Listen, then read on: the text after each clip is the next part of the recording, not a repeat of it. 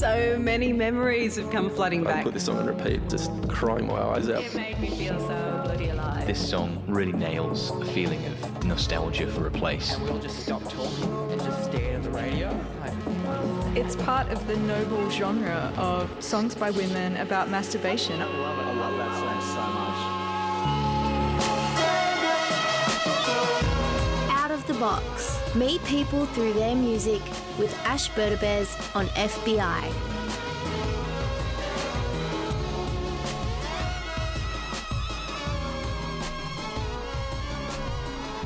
Well, hello there. Yes, you are listening to Out of the Box. But up until now, you've been listening to Alex Pye, who's been taking care of you for the past 3 hours with some hella good tunes. And you can check them all out on the programs and playlists page. And on Out of the Box today, I'm actually really excited. I usually am excited, but I'm actually really excited to have Jaimie Leonarder on the show. And you may know of him as Jay Katz. He used to have a show on FBI called The Naked City. And it was a corker of a show, very countercultural, more underground kind of stuff.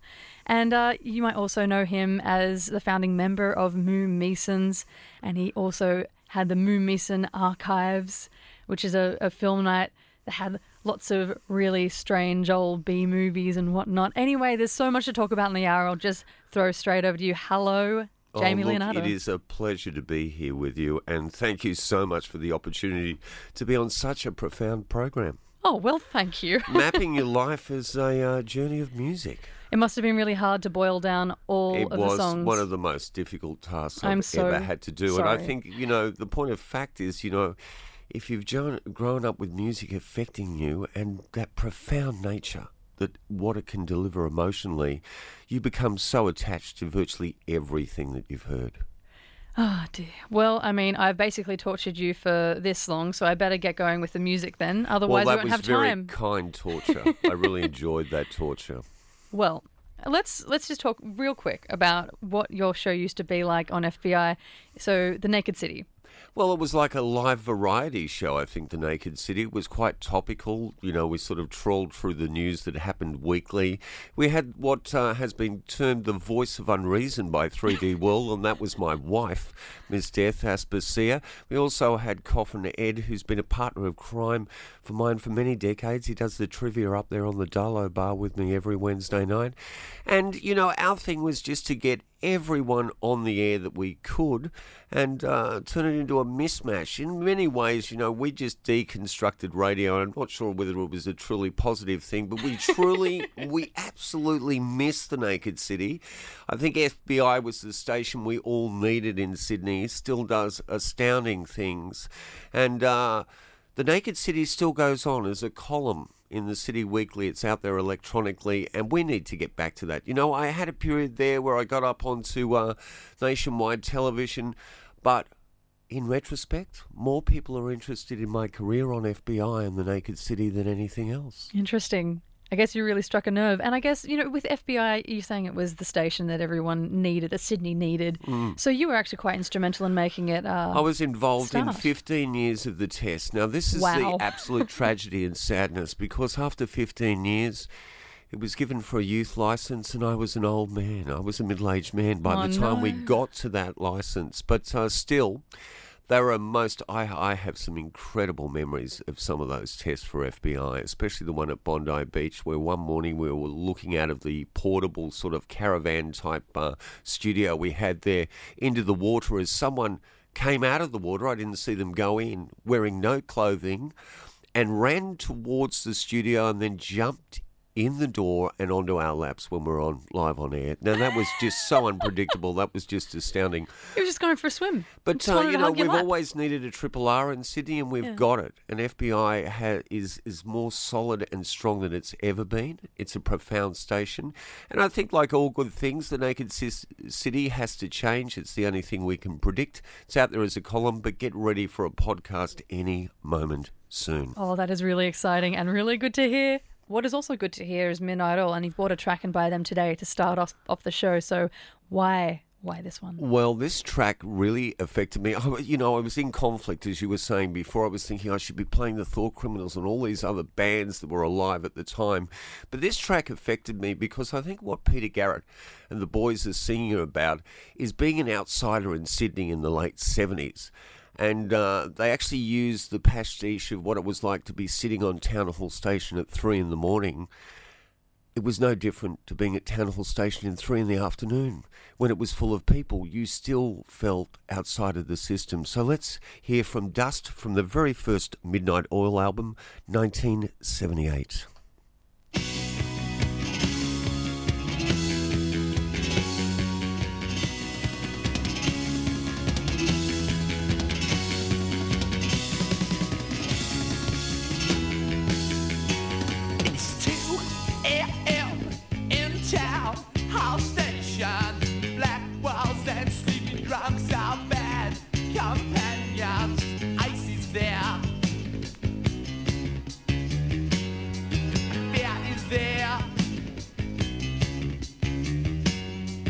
Everyone's nowhere now, there's too much. Nothing, take me away. Take me away.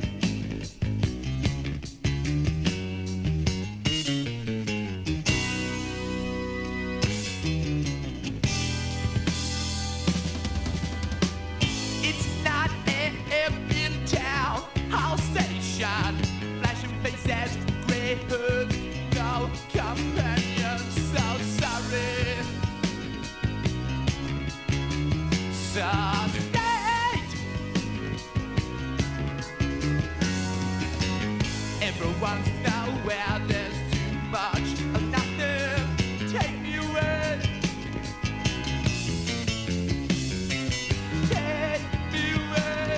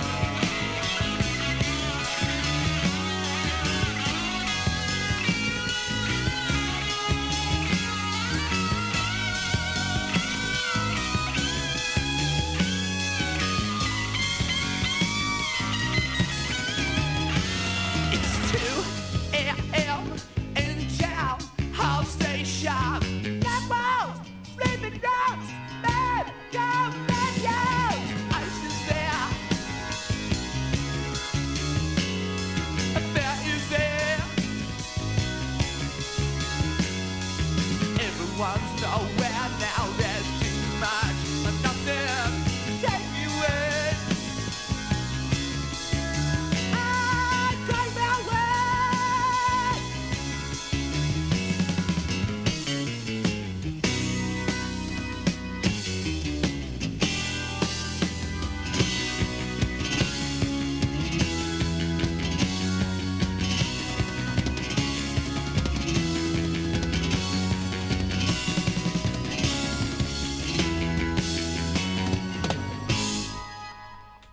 FBI 94.5, and that track was brought in by my guest today, Jaimie Leonarder. That was Dust from the self-titled Midnight Oil album, the very first album on Powderworks, 1978. And I think I was 20 years of age, and that really resonated with me. And it resonated because I can remember seeing Midnight Oil at the Kirk Gallery. It's still there near the corner of Crown and Cleveland Street. I think Madame Lash owns that now. With about 40 people. But the place, Ash, that I saw them that was astounding was French's. It was the ultimate Sydney dive bar. Where was it? It was on Oxford Street. I think there's a soup bar house there now. And you go downstairs, it was like a scene out of Wild at Heart, the bar scene. It was just like freaky and anything could happen to you in there. And I think I was there with like 30 people. 20 was staring at the ceiling and 10 were staring at the band. Now, Midnight Oil Wait, were... what were the 20 doing? God knows. Midnight Oil were an odd band at that time because they didn't really fit in. There weren't so much new wave. They weren't punk. They were something else. They were great musicians that sort of exemplified what it was like to feel something strongly and passionately in Sydney and try and express it. Now, back then, the multitude of venues that let people express themselves freely was astounding. I mean, they weren't controlled by the occupational health and safety rules that we've got running today. Because what decade are we talking about? Yeah, and they weren't as financially driven as venues appear today, and there wasn't this huge amount of franchise out there buying up venue after venue. Now, it's so odd because we were talking before about the Lansdowne. You know, the Herald yesterday, the Lansdowne's closing down, and that's where Miss Death and myself did a huge nightclub in the late 90s, the Sounds of Seduction. And it's really sad to see those venues disappearing, because I think that if you are thinking outside of the square, you're driven by your heart, not so much your wallet. Where in the hell do you get to actually have that embryonic stage where you can grow? Totally, and it's everybody's first venue. I mean, a lot of people that I know started up bands and performed there first before anyone else will give them a go. Now, I'm very inspired by a couple of gentlemen that are linked to a huge franchise, Soul Cell, and that's Elliot Solman and Adam Lewis. They're amazing people, and they're having difficulty now with the King's Cross Hotel, which I know the FBI did their social parties there, and just prior to these lockout laws, there are 3 incredible rooms going to waste in that venue. There's an upstairs outside space that's just beautiful, a rooftop area. So if you're a theatre group out there, I'm sorry for this plug, but I just have to get it in. If you're people wanting to do an extraordinary little night, a vaudevillian night, please get in touch with the King's Cross Hotel and ask for Elliot, because those rooms are going to waste. I can't believe how stigmatised people are. I mean, certainly there were some important issues there that needed to be addressed, but the 1:30 lockout, it's not extreme.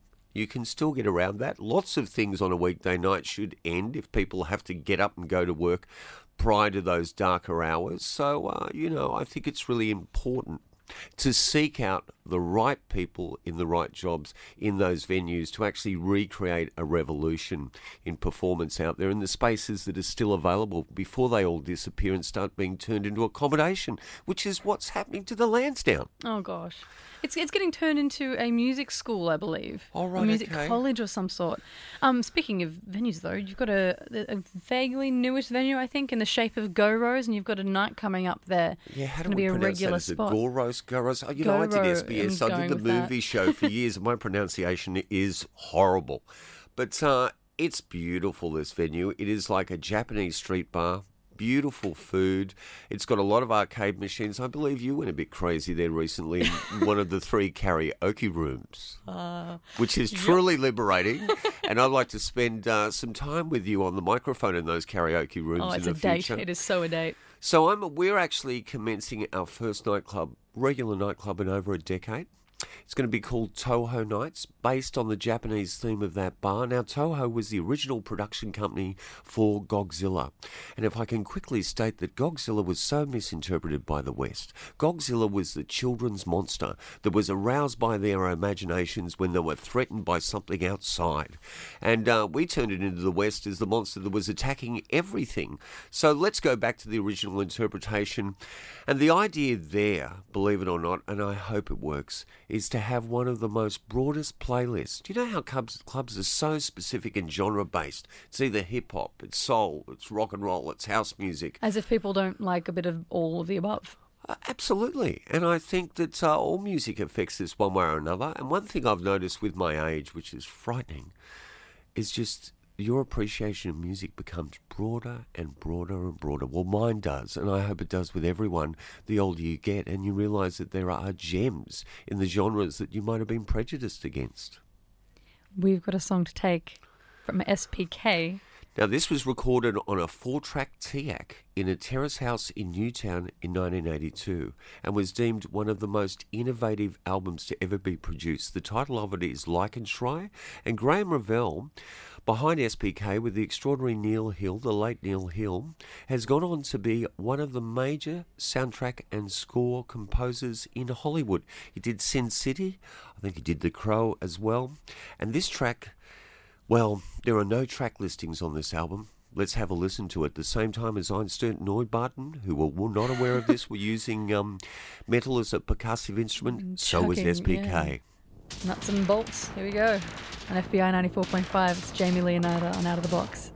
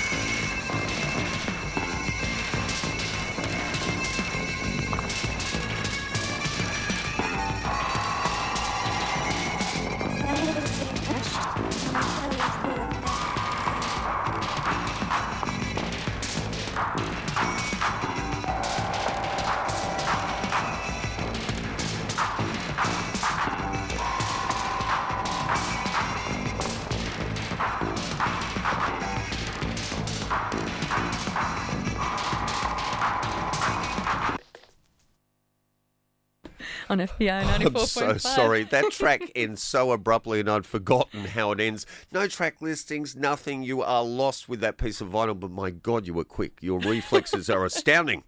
Cat-like. Well, that was a bit weird, that music there.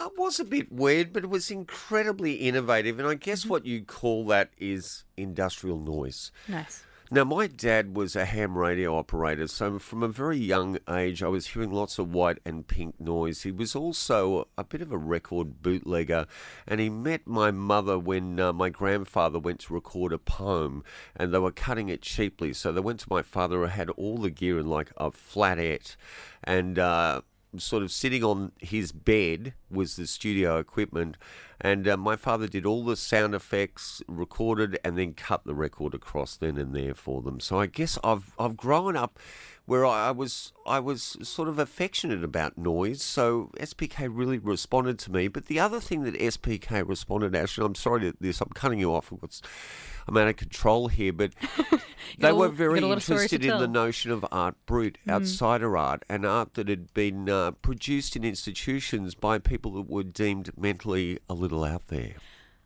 I was just about to say, while you're talking about your dad, that he was also a bit of a bootlegger, wasn't he? Oh, totally. Yeah. And he'd do things like he had people under the town hall, the security guards. He'd go and record the Sydney Symphony Orchestra underneath the stage, so it must have sounded rather muffled. And next week when they were performing, he'd be selling the 78s on the stairs of the town hall. What a guy. So a real inspiration to me. He's gone. I miss my dear Arthur, but I'm sure he's around me right at the moment. We're about to go into some new territory. In your earlier life, when you're starting out nursing, and you met your wife through nursing, She was a therapist, a diversional therapist, and she was the most radical diversional therapist I'd ever come across. Her heart was extraordinary. She was working with very heavily institutionalised, developmentally disabled people who'd been downsized from Pete Island and brought back into the community. And just something about who she was. I mean, 25 years I've been with my wife, 5 years before we ended up in a relationship. Today I respect her even more than when I first met her. She has been my inspiration, my driving force. And, you know, just looking at who's behind this program and seeing the strength in the ladies in this building, I always think, you know, men are pathetic in comparison to the female of the species, because they are the ones that really put us on the map. Well, why, thank you, I guess. It's a pleasure. And so, you know, being a diversional therapist, as your wife was, you kind of, you know, as you were nursing as well, you were taking care of people who were mentally ill by and large, yeah? And that sort of became the basis of my band. I mean, I said I was very inspired by Graham's work because he was very interested in the art. I was not just interested in the art, I was interested in the people, and I found that those people had no power in our community. The only power I could give them on the level that I was operating was amplification. It was the mid-'80s in Sydney, everyone was trying to be freaky, and I never wanted it to stand on the stage and be a three-ring circus of insanity. And so I made sure that people were okay, they weren't too psychotic or too ill, and I wanted this experience to be empowering, confidence building, and also completely abstract. So the Moon Masons had quite a few members, anywhere from 5 to 20 members at a given time. But how do you... God, you've done your homework. How do you make sure that, you know, up to 20 people at a time get to actually have creative input, actually get to, you know, be contributing to the music constructively in a way that makes them feel like they're expressing themselves? How do you do that? You don't give them any restrictions. None? I can remember in the height of Regurgitator Beatlemania, a gig at the Metro we did where I thought this might be our only opportunity. And the reason why we did that gig was their support band for Regurgitator was the Japanese band The Boredoms, and The Boredoms loved us. So I thought, they may never get this opportunity to be in front of over 1,000 people again. I'm just going to get everyone I know. And the band that night was nearly 30 people.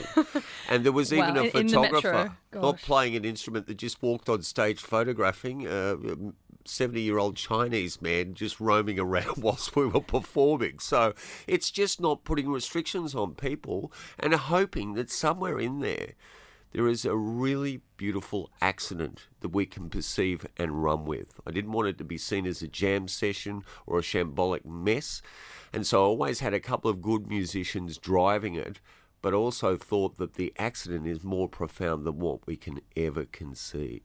I think it's kind of interesting that you had so many people with mainly people with mental illnesses in the band, but I kind of feel like that doesn't really happen very much. But then again, we know there's a lot of crossover between mental illness and creativity. There certainly is. I mean, there are so many bands we could talk about, the lead singers actually pushing that band to the forefront of culture and then finding out later on that lead singer is suffering from bipolar disorder or some form of schizophrenia. It's what's given the band that edge.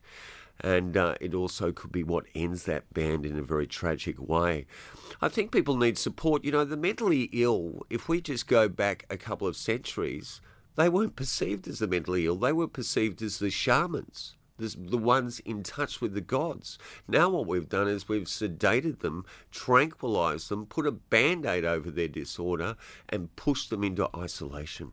I know you have some pretty, strong feelings about tranquilization of people who are mentally ill. What is the problem there with actually tranquilizing people who are mentally ill? I think the problem is that it doesn't resolve the issue. It actually makes them a bit more socially malleable, but it doesn't really get to the heart of the problem. And I think the way things are going these days, that mental illness, that medication is not monitored to the extent it should be and reduced to its lowest level. I mean, sometimes it's absolutely necessary, but when you're seeing teenagers on oil-based tranquilizers like Monicate and nothing is done to actually perceive their progress or reduce that level, in the end the drug starts to make inroads into their brain psychopathy and starts to create a whole myriad of new problems that weren't there in the first place. So that's with oil-based tranquilizers then? And that's with a lot of tranquilizers on the market. Now, my thing was that, these people could not even turn their Casio on in their nursing home because they were playing discordant notes. I just wanted to embrace those discordant notes and give them more amplification than was coming out of the plastic battery-operated Casio and take them into the live arena, and we did. And I saw things like what was supposed to be permanent side effects to that medication dissipate when they were performing. There is something astounding about music. I mean, if you have a stroke, it's much easier for you to sing before you'll be able to speak. And so medically, physiologically, they still don't understand how music can affect both sides of the brain, both hemispheres. And, speech is relegated to certain levels. So, I mean, come on, people, let's unleash the force of nature. Let's keep an eye on each other to make sure we're okay. And let's give the world amplification. As you were saying before, everyone should be at least doing karaoke at the top of their lungs. Yeah, I guess we have very much there are musicians and then there are other people. This is, Excuse the mic business there. You're sounding so resonant now. I'll turn it down a little bit. So you have musicians, you have, music as an elective, and you take up music as maybe a hobby, and it's you have to be a certain person to be a musician, and then there's a conservatorium of music. It's very much, this is for a certain stream of people, but I guess it's really important to everyone. Musical therapy. Very important to everyone. Awesome. Well, let's take a track. And I think this is a bit of musical therapy for sure. Please introduce our next song. Oh, look, this is from one of the strongest women to ever hit the musical scene, Nina Hagen. You listen to Out of the Box on FBI with Jay Katz, my guest today, a.k.a. Jaimie Leonarder.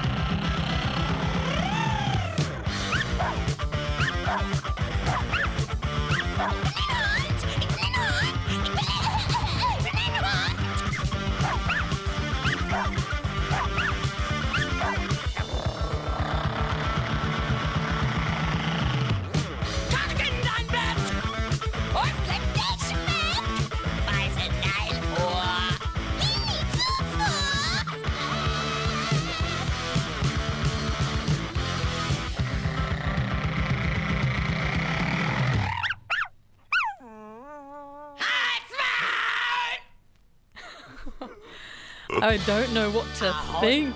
Oh. That was the best song of all time, brought in by my guest today. I think it's a dance floor hopper. It really is. Does it kind of actually have the vibe of the Moo Meson shows going on in it? There's a little bit of Moo Meson in there. I mean, that's a beautiful thing to say. I don't think we've ever reached the heights of Nina Hagen, and I don't know if anyone could. And Nina had a moment in life like I had, but she's taken it even further. She had an extraordinary anomalous experience, and she's had direct UFO communication. I've had a major sighting with about 500 people at my school that really changed my life and made me perceive this reality a bit differently. And I can't, again, like mental illness, Ash, the one thing that really upsets me about that stuff is how much it is ridiculed in mainstream culture. Now, I'm just going to move this mic, excuse me, it keeps sliding down.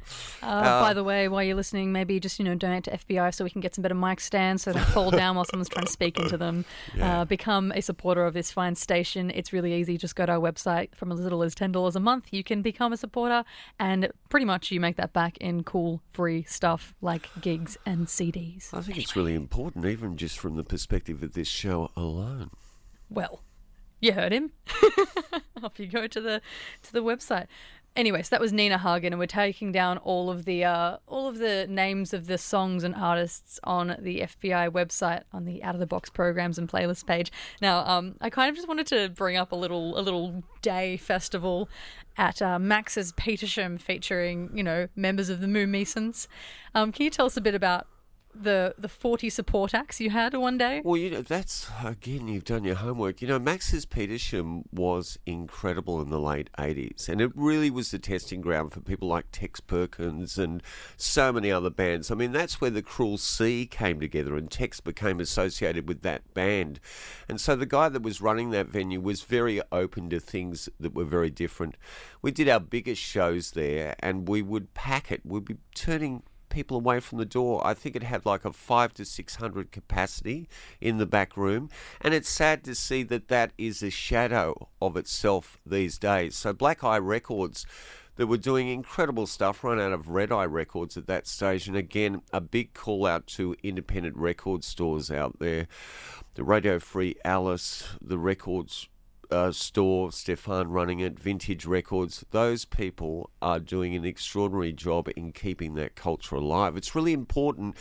And I was speaking to Mike Patton, who's a close friend, being a bit sycophantish and name dropping there, Ash, that the records, that product, Mike Patton from Faith No More, that product, that art still exists in music, that it just doesn't become a terabyte hard drive and everything looks the same. It needs to be still a package of art. And so, Max's Petersham Hotel, 40, we used to do these things called Pure Masonite. And I would just get as many support acts as I could, which sort of condensed the Masons' performance time sometimes down to about 20 minutes at the very end of the night, where everyone was just smashed completely.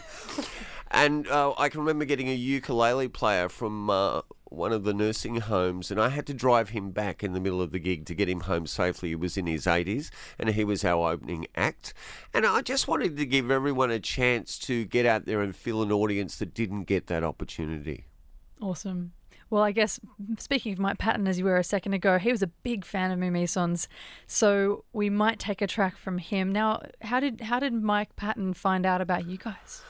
Well, we were bootlegged. Here we go, going back to the legacy of my father. Recordings. Yeah, so we had videotapes that went out there and proliferated. I believe in Osaka they actually made mugs out of our images off these videotapes. So that is so cool. And our whole thing was to never really release anything but to be seen live. That was how it was meant to be experienced. Well, people were videoing things and we wouldn't stop them, and that was great. Patton saw some of the videotapes, heard some of the music, and was always fascinated. And he also shares a very broad love of music. Now, people that have followed Mike Patton are well aware of his obsession with Italian score maestro Ennio Morricone, Italian music. And this is from, the track we're going to hear is from Mondo Can. There's going to be a Mondo Can 2 very soon, I believe. And that's reworking all those scores and all that pop music out of Italy in the 60s so beautifully. And here is the theme from an astounding film. If you've never seen it, you've got to see it. Danger Diabolic. He was the Italian anti-hero. He would do things like blow up the tax department just for the fun of it. And he has been like a major comic book hero in Italy for like 5 decades. And this is the theme from the one and only film by the extraordinary director Mario Bava, Danger Diabolic. Deep, deep down.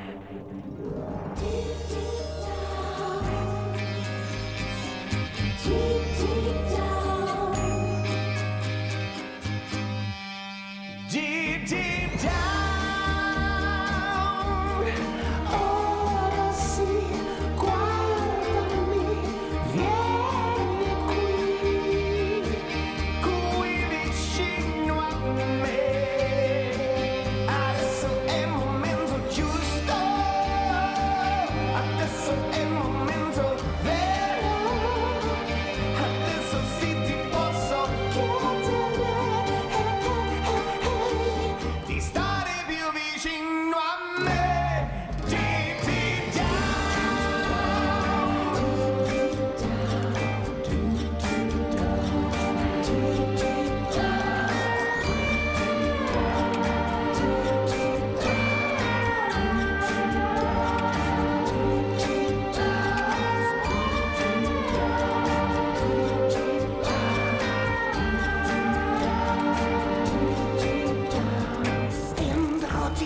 deep down, già lo so deep down, so che tu deep down, ami me deep down.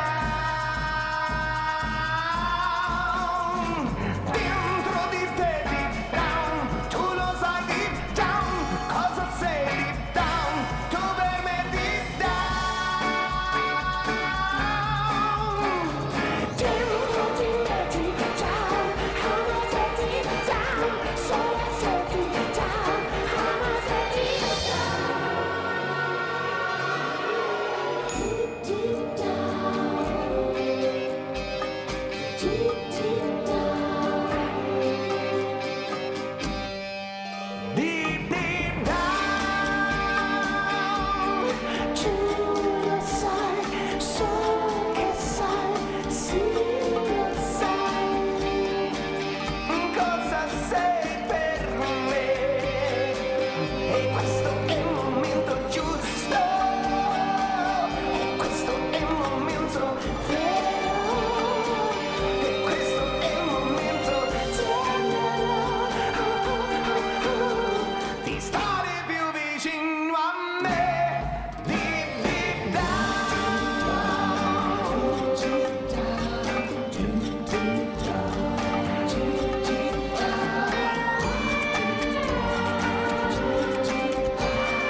dentro di me deep down, amo te deep down, solo te deep down, amo te deep down, solo te deep down, amo te deep down, amo te deep down, solo te deep down, amo te deep down, solo te deep down, amo te deep down, solo te deep down, amo te deep down, solo te deep down. That's Mike Patton on your radio. Brought in by my guest today, Jay Katz, or Jaimie Leonarder. My name's Ash Berdabez, and what a gem it was. And that's actually called, I must correct myself there, Ash, so please excuse me and listeners, that's called Deep Down. But it is the theme from the extraordinary Danger Diabolic. And you can, the Diabolic comics are still being produced today. I think on Adult Swim there was even commissioned a sort of crossover with Italy for a cartoon series. But again, an anti-hero and the sort of thief that we all need. Someone who is thinking of the greater community good than just themselves. Yeah. And you are very into film, so I understand why that track particularly sings to you, because you do have the Moomies on Archives, which is, I guess, well, you're probably better at explaining this than I am, but Alex Pye, who does the morning show, was speaking about it before very fondly, that you just rock up to your place and you'd be spinning some really old, weird B films. Well, you used to. Unfortunately, for 14 years we actually were doing that, and it was just opening up our space to the community. I think we're collectors. We've got one foot in that camp and one foot out. We just don't want to turn our stuff into the symbolism of our insecurity. We want it to not be just collecting dust. We want to get it out to the community and share it with people. And when I look around, Ash, I don't own a home. I'm still renting. There's no retirement plan. The only thing I've poured my life into are all those peripheral apocrypha that comes with culture, records, films, albums. And I think I was always obsessed of trying to put together a sort of library of things that weren't contained in other libraries. So it wasn't just films. I'm really into the notion of failure in creativity, because I think failure just shows the truth about who we all are. So I like really failed and flawed films. I like sort of crazy failed and flawed music. I like sort of peripheral writings that culture ridicules. I like anything that's got a bit of eccentricity and imagination about it. And you realise after a while, my God, the only chance at celebrity I've got left is one of those extreme reality shows, Hoarders Buried Alive. Of course, now we've got a warehouse and we're in a difficult situation because we want to move and create a big open community centre. My wife was running a knitting group there and they closed that down. What do they do with Tupperware in the 21st century? Are they outlawed? The line that was fed to us from council was illegal human assembly. Wow, that sounds really diabolic. A $90,000 fine was placed over our heads, so we had to remove everything we were doing from social media. But the Moomies on Archives will appear again someday. My wife is desperate to get Clover Moore of the City of Sydney to give her a building for a while where she can at least run her knitting groups. She wants to teach people her skills, something that she'd had there from childhood. My wife knits when she's reading. She knits when she's walking. Thank God she doesn't knit when she's driving, but when she's DJing, she does as well. She cannot stop. So you're both hoarders. You both have a lot of old, cool, weird things. You're both basically assembling an informal museum, but that has actually been really useful to things like the ABC, for example. Yeah, God, you've done your homework. We have actually given back the ABC more lost TV shows than anyone in the country. And that's because my wife is willing to go into the world of the bitter male film collector. And they're all like failed producers, failed screenwriters, failed actors, but they've become collectors. And it's a really difficult world for anyone to traverse. But we actually found there was a company called the Home Talkie Company on Cleveland Street. Now, that company's gone now, and in its demise, they must have been paying off someone on the truck that was going to the furnace to burn their copyrighted films because they had collected a wealth of lost television shows. Women's World, I think we got them back 50 episodes. They didn't have one. And it's a classic piece of early Australian TV. And, you know, it talks about when safety belts were coming in, well, you wouldn't use them to just go down to the shop and get a bottle of milk. Why would you do that? It'd be silly to put your safety belt on. So all these incredible moments in culture that had disappeared, we got back to its original source. I mean, no one does anything for altruistic reasons in the Western world, but I think we are a little bit like the Robin Hoods of lost film stock. So, yeah. I guess, what do you think of minimalism then as a movement that's really quite prevalent now? Every time I see it, I think how beautiful this is. Because I feel like I'm in a scene from the original Dali and Buñuel film, The Andalusian Dog, where I'm dragging the sins of humanity on my back. Materialism can just only weigh you down, and all of us need to get out there, travel and experience things.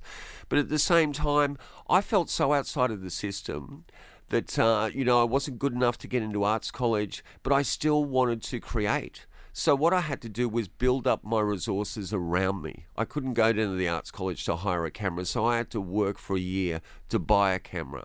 And then that camera might fail. So I got very excited in the late 80s when all those things were becoming obsolete so quickly that I could actually grab all the products people were throwing out. It's a bit like my synthesizer collection. In the mid-80s, no one gave a damn about those instruments. Now they're worth tens of thousands of dollars. You're sounding a lot like a previous guest of ours, Pia Van Gelder, who was on 2 weeks ago, who's a media archaeologist and keeps all of these weird old trinkets. Yeah, well, you guys should just have a field day together with all of your weird stuff. We should. I'd love to get me in touch with him. But, we've got Betamax machines. I still screen Laserdiscs. I mean, Laserdiscs, all this stuff too, Ash, is very diabolical in terms of landfill. So if we can't reuse it in its original purpose, its original media, we need to do something with it. I mean, my wife started constructing handbags out of Laserdiscs, and they're gorgeous things, until I told her to stop when we got to the Criterion collection because I wanted to keep some of the extras that are not coming out on Blu-ray or DVD. But, I still screen those things because I don't believe in any lost format. I've got a wire recorder at home, and so you would record onto a piece of wire and it's steel. It still works. It gives you inadvertently, its fault line was that it actually gives you a bit of flanging because the wire would twist. But it's a very interesting sound in retrospect. Nothing's lost. Nothing should be stopped. It's the kind of artifact that people try to replicate today, sonically, anyway. So it's kind of, you've got the original. And look what's happened with this resurgence in vinyl. People have realised that, some of these formats shouldn't be brought to an end just for convenience, that we still need to be able, and that's what we're going to do in Toho Nights. We're going to be very predominantly vinyl-based. People walk in now with a tablet or a memory stick. We're going to have all the hard stuff there. The stuff that in my late 50s gives you a hernia on the way to the venue. BYO trolley. Yeah. I reckon it's time for a song. What do you think? I think so as well. How are you feeling about Mayor Hawthorne? Let's do Mayor Hawthorne. I've just noticed that he's out here on the 26th of September at the Jam Factory. Nice. And this guy is just another intuitive. Never believed he was good enough to make a record in his life. One of his first hits, he's so repentant that he didn't put a bridge in that song. But this is a beautiful tune from his first album, and it's called The Ills of the World, and I think lyrically it says so much. Jaimie Leonarder, aka J Cats, on your radio. It's Out of the Box. My name's Ash Bertabez, and here you go. It's Mayor Hawthorne.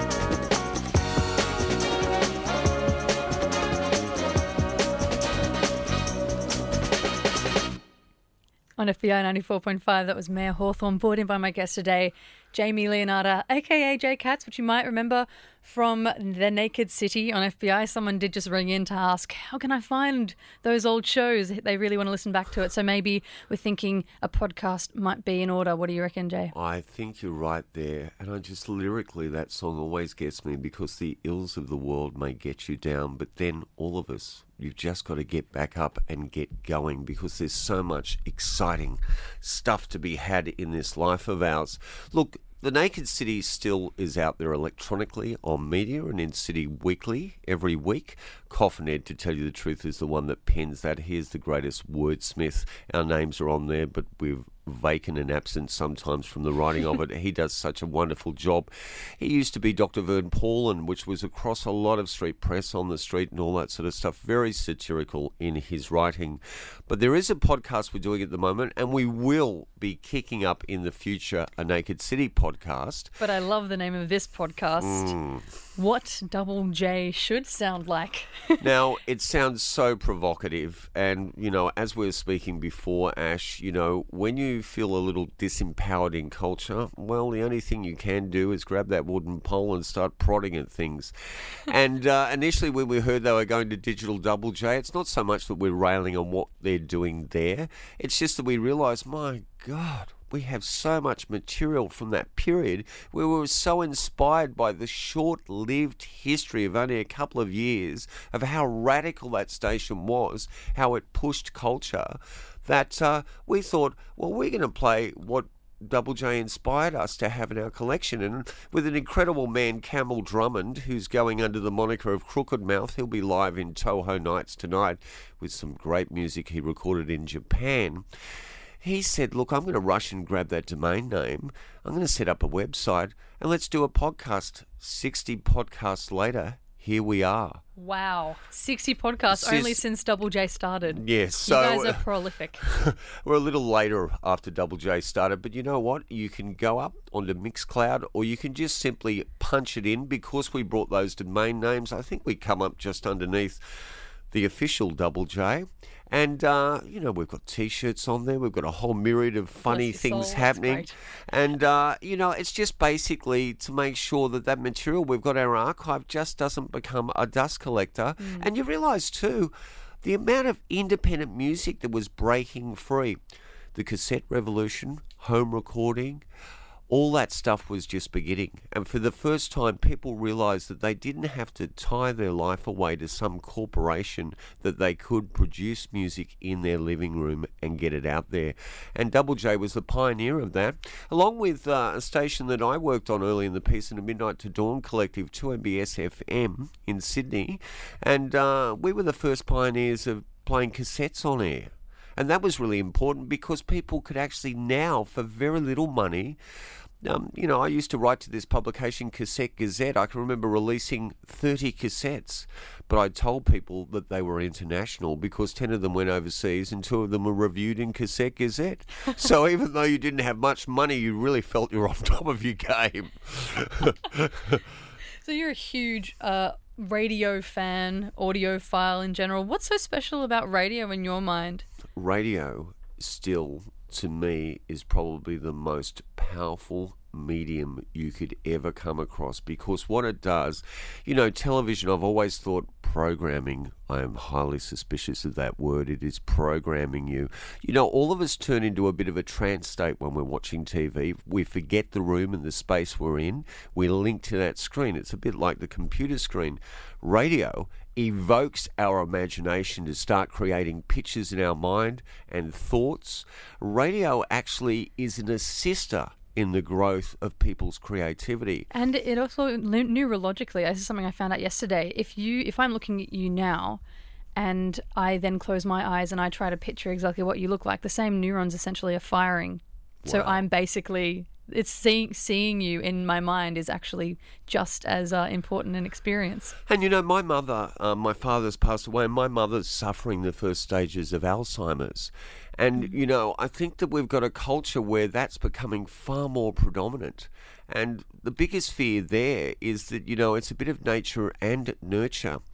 And the nurture is the working of that grey matter, the working so you don't get the plaque building up on the axons and the dendrites there.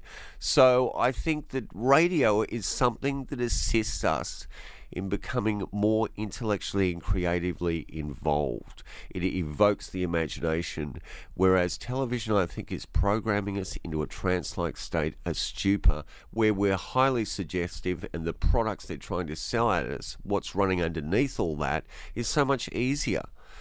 We should not be consuming so much, we should be creating, and radio is the ultimate creative tool. Awesome. And I guess with TV also, you're being shown what you see. In order for your brain to catch up with what it's taking in, that's basically you're experiencing that in real time. You can't actually imagine that at all. Imagery is so sophisticated now. It is so fast-paced. It is so full of razzle-dazzle. But really, it feels very hollow at times. Now, we shouldn't generalise, but you can't help but doing that, especially in a short format as this program.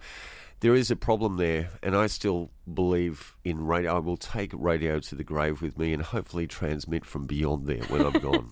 Look forward to hearing your shows from beyond. Well, it's interesting that you say that as well as a film buff. You were on, Margaret and David. You were Margaret and David on SBS for a while, along with I was never people. David. I could never be David, nor could I be Margaret. And, I really respect and appreciate those two. But I tell you what, after 2 years of being a film critic, I never, ever want to do it again. You don't seem like too much of a critic. I've got a problem with criticism, really. Yeah. I think we should be building people's confidence, and if we need to actually sort of push them down a line that's going to assist them, we can do it without that notion. I think, constructive criticism to me has always seemed like the ultimate oxymoron in the English language. Constructive criticism? I see criticism always creating a deficit, a hollowness. When my mispronunciation was really highlighted on SBS, it made me more afraid to articulate what I was feeling than what it was before when I was naive to it. It's like, I think everyone can experience that, because it's like what you were saying before about watching films that were essentially flawed. They were failures. They had really just naff elements that just didn't translate very well.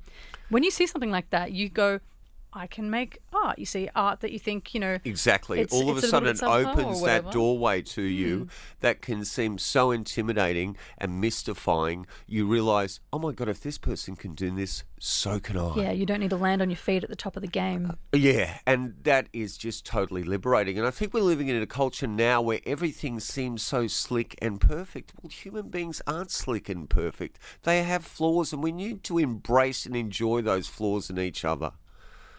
Well, it's been fantastic having a chat with you, Jaimie Leonarder, a.k.a. J Katz. Well, it's been a real privilege and an honour to be on this show, and I think you do an extremely professional job, and I think it's a really important show. If you agree, we do actually have a podcast. You can always subscribe to Out of the Box through whatever podcast app is on your phone, or just land right in there whenever we get the time to upload it. And I would really love to see as many people as possible appear tonight at our launch night. We've got Jeff Duff, Australia's own David Bowie. We've got Crooked Mouth coming up in the future. We've got Krista Hughes. It's going to be a very intimate venue, 84 to 86 Mary Street. That's just Go out Rogues. now where the old trade union club used to be.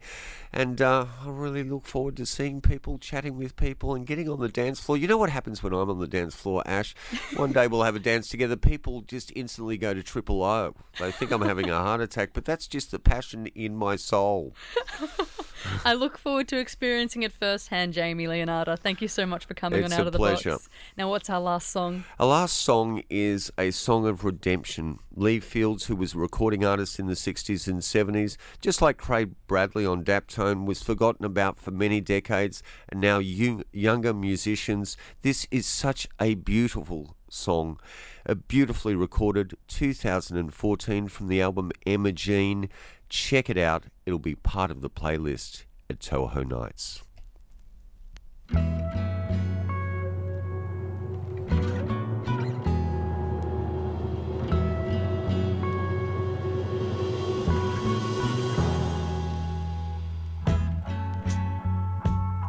Can't believe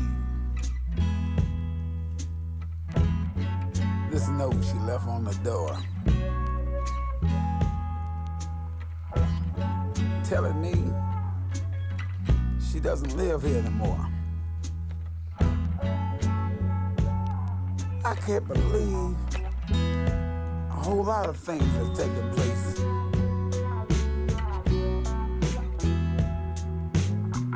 I wish she'd come back.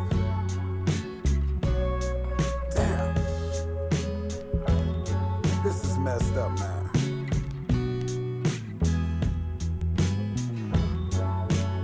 My boys coming over. All the furniture gone. No TV. What I'ma tell them? Hell, I think of something. But right now, I gotta shed some tears. I'm gonna love you like I did before. Stone Angel. I'm gonna treat you better than before. Stone Angel. No, no. I will work all night, sleep all day, sing those